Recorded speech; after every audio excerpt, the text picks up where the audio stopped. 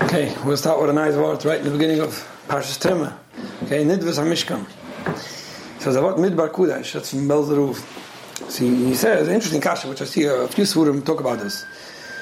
The Torah lists the Neduvas that Eden gave. Zuhav, case of Nechoshes. Right, so we all understand that why is it in that order? Zuhav, case of Nechoshes, because gold is more valuable than silver, and silver more than the copper. So it looks like it's going in an order. And you go into the wool and other things. But then at the end, you have Avnei Shoyim and Avnei Maliyim. You have the precious stones, the jewels, the gems, which are more expensive than gold, more valuable than gold. So if the Torah is going in an order of value, then the Torah should have put the Avunim Toivus in the front.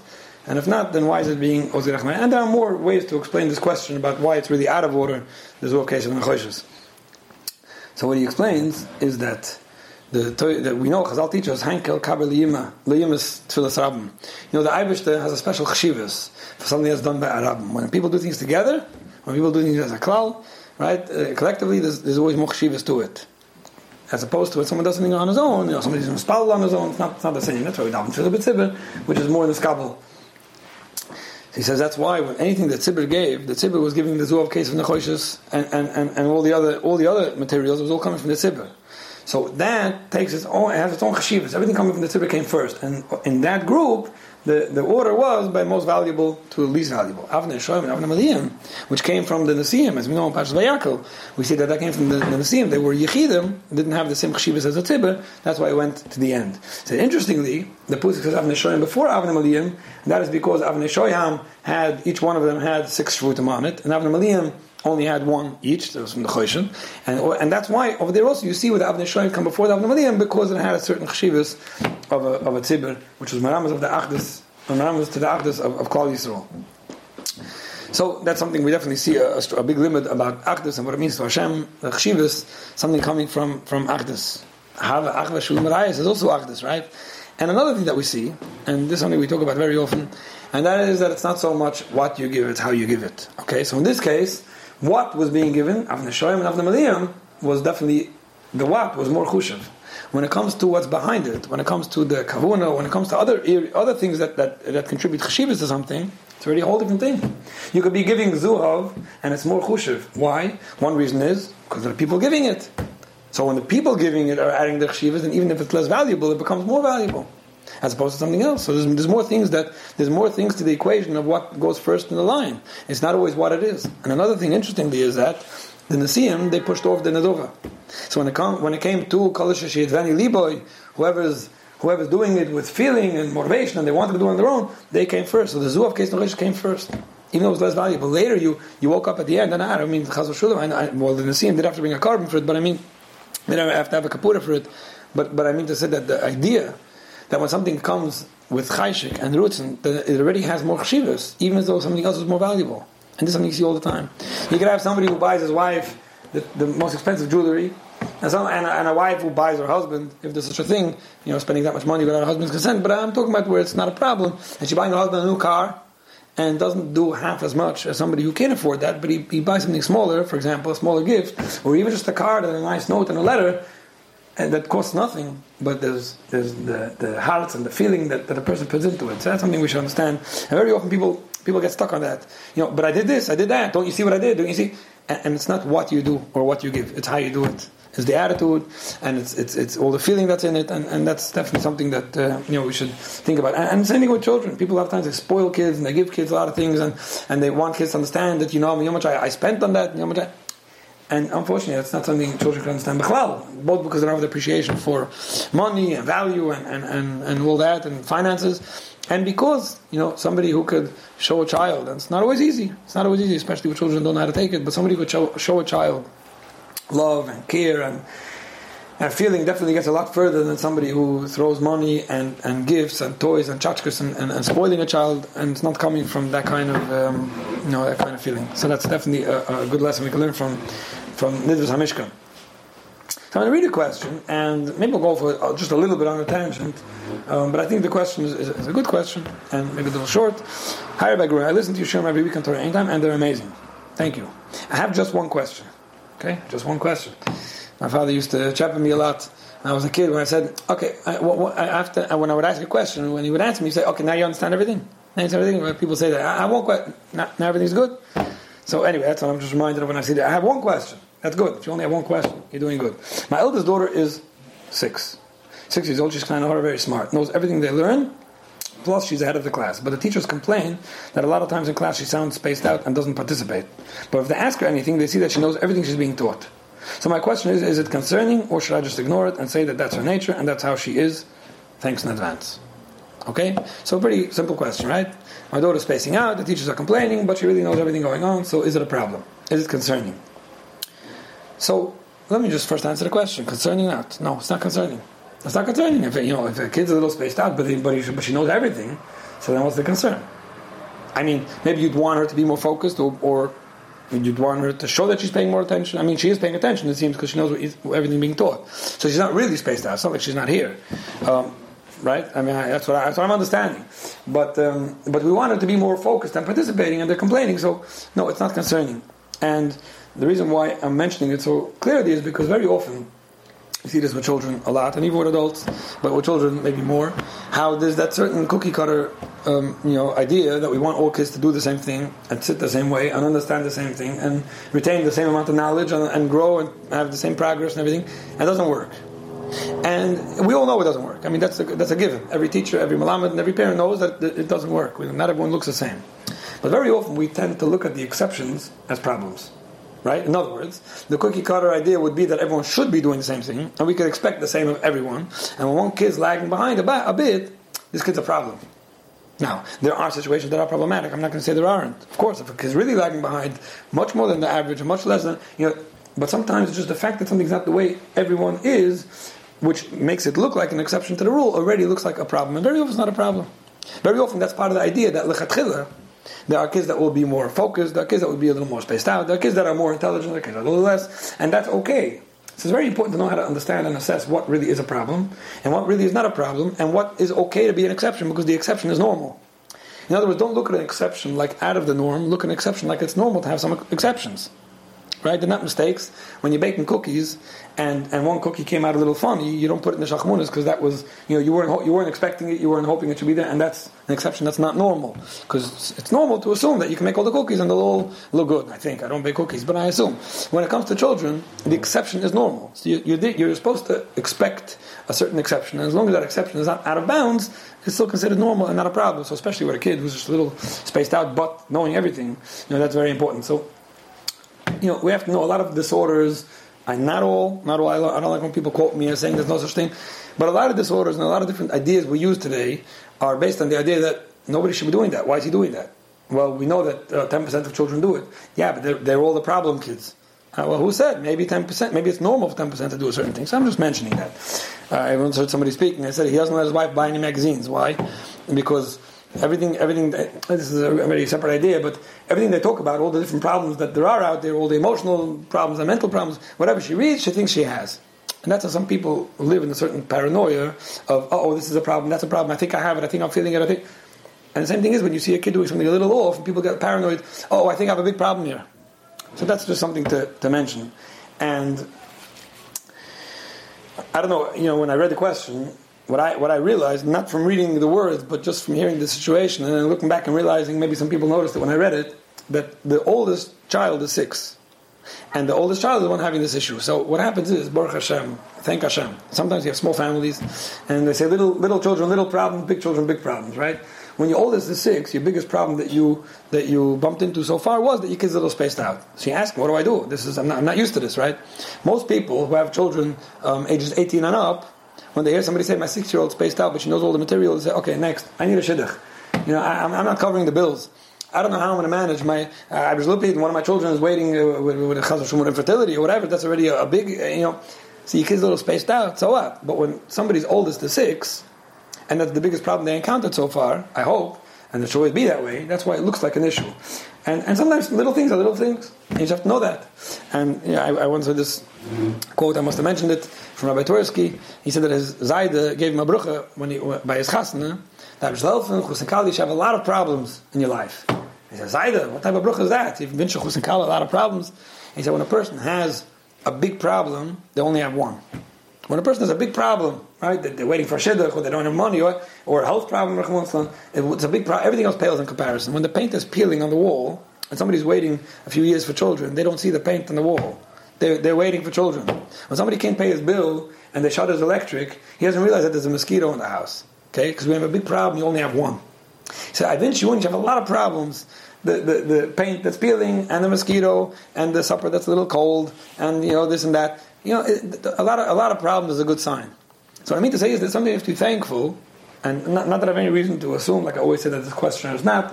I'm saying you have to know a little problem is a little problem. Okay, so let's deal with it. But it's not a major problem, Baruch Hashem. The fact that a kid's a little spaced out. That's what I think. Now, if a teacher's complaining about it because there's other reasons to complain about it, then I don't mean to be dismissive at all.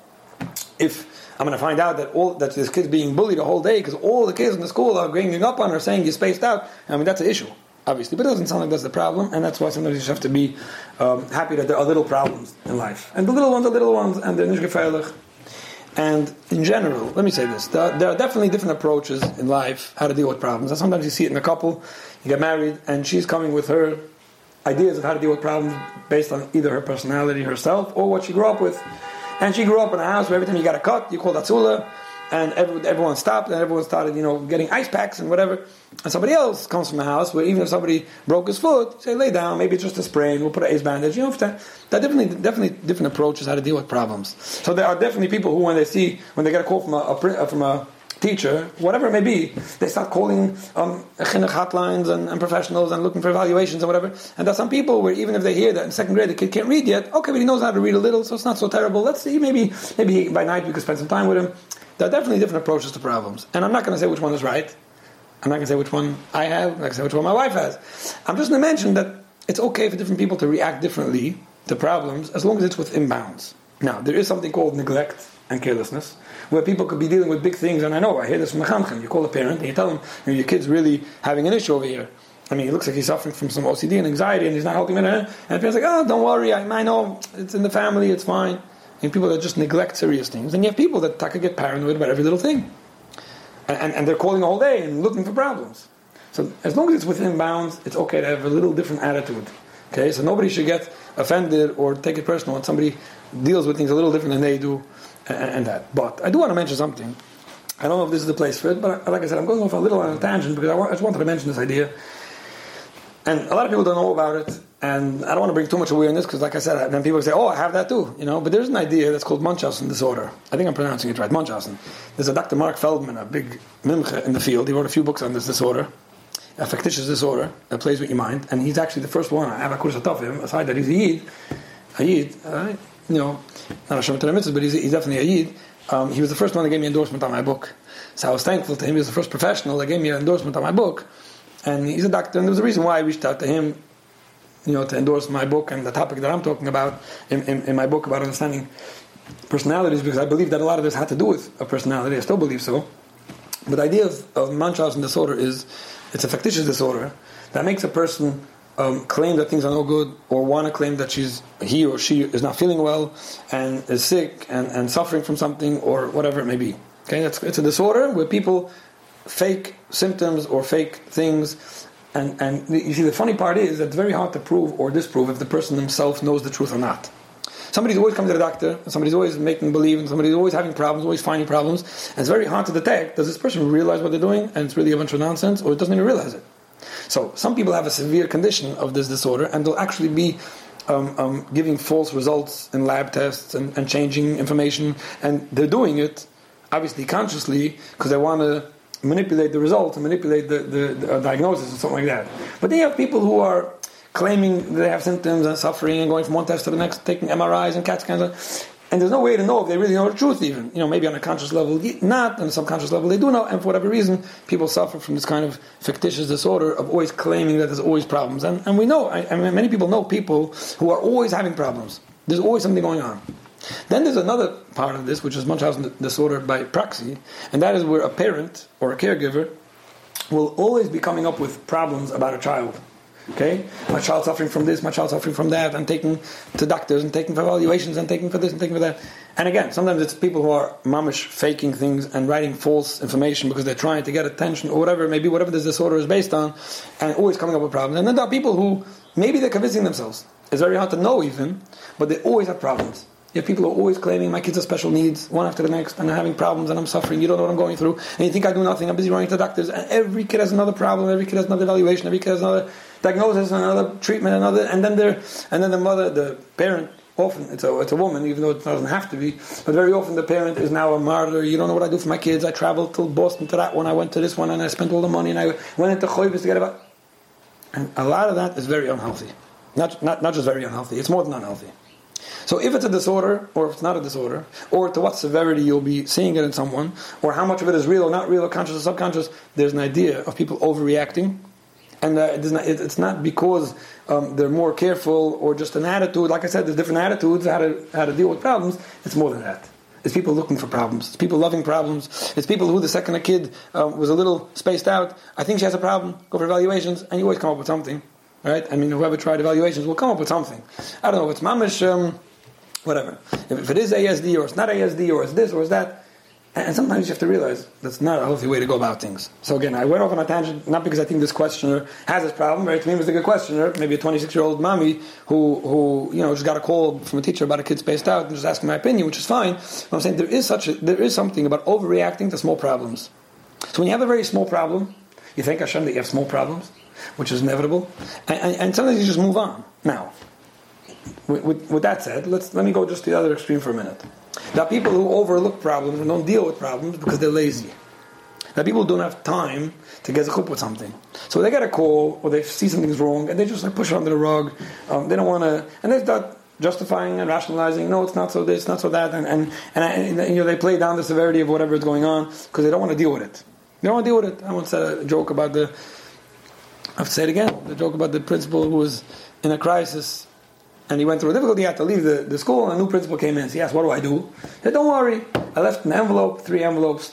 First crisis, you open the first one. Second one, you open the second, third. So you're good to go. You don't need any more guidance than that. Okay? The first crisis happens, and everyone's up in arms, the parent body, whatever. And he remembers, I have an envelope. What do I do? Everyone's calling, complaining. He opens the first envelope, it says, first crisis, just ignore it. It will go. It will pass. Okay, beautiful piece of advice. He doesn't pick up the phones, everything passes. A few months later, another crisis, the whole staff, the whole faculty, everyone's going crazy, and he doesn't know what to do. He opens the second envelope, ignore it. Just go, it's fine, don't worry, it will pass. Okay? Then a few months later, the whole student body, everyone's going nuts, nobody's coming to school, everyone's misbehaving, and mama's place is turning upside down, nobody knows what to do, he's getting calls. He reaches to the third envelope, and it says, if you reach the third crisis, you could prepare 3 envelopes for the next principal and start packing your bags. And that's what happens sometimes with people. They have crisis and they just roll it under the thing and okay, you push this off, push that off, and eventually things build up. So all I'm trying to say is that going to the extremes of looking for problems and making a huge thing out of this little problem, issue out of a tissue as they call it, or ignoring problems because you don't have courage to deal with it, and you're just hoping that, it's fine, things will just sort itself out. Neither of those are good approaches. So you definitely want to be responsible and deal with things the right way. Our kids are everything, and they're worth every effort. And don't be lazy. Don't be irresponsible. Now, let me just go back to the letter over here. It says, my question is it concerning, or should I just ignore it and say that it's her nature? So I'm just going to pick up the word ignore it, and I don't mean to get nitty gritty and nitpicking. I just mean to bring out a point. Ignoring things isn't the right term to use. You ignore something, it basically means, okay, next, it's the nature of my child's personality, I'm ignoring it, this is my child, and that's what's going to be. It's the wrong attitude. Ignoring things means you don't care and you don't get a chubdimit, you don't have time to deal with it. Being concerned about it, as if a child's personality in general, or a child's nature is concerning, and have to fix it, that's also no good. So there is definitely a middle way, and the middle way is, I talk about this often, understanding a child, accepting a child for who he is, understanding that you may never change him, understanding that even trying to fix him and change him might already be a wrong message, both for him and for you, a message of disappointment, a message of being unhappy and disappointed in a child, and all that is no good. You want to make a child feel very good with what he's doing. You want to work within the capability and capacity and limitation of a child's nature, right? And I don't mean to say that he's dysfunctional, he won't get anywhere. I mean to say that you just want to be reasonable. So trying to tell a kid, you're a little spaced out, let's focus more. It wasn't so good. I want you to focus even more.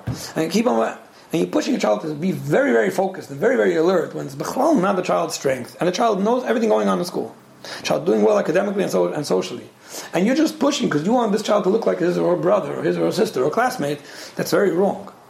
So ignoring it is not the right thing. You want to work within whatever a child could do and promote good stuff. You want to keep on complimenting a child for what they're doing.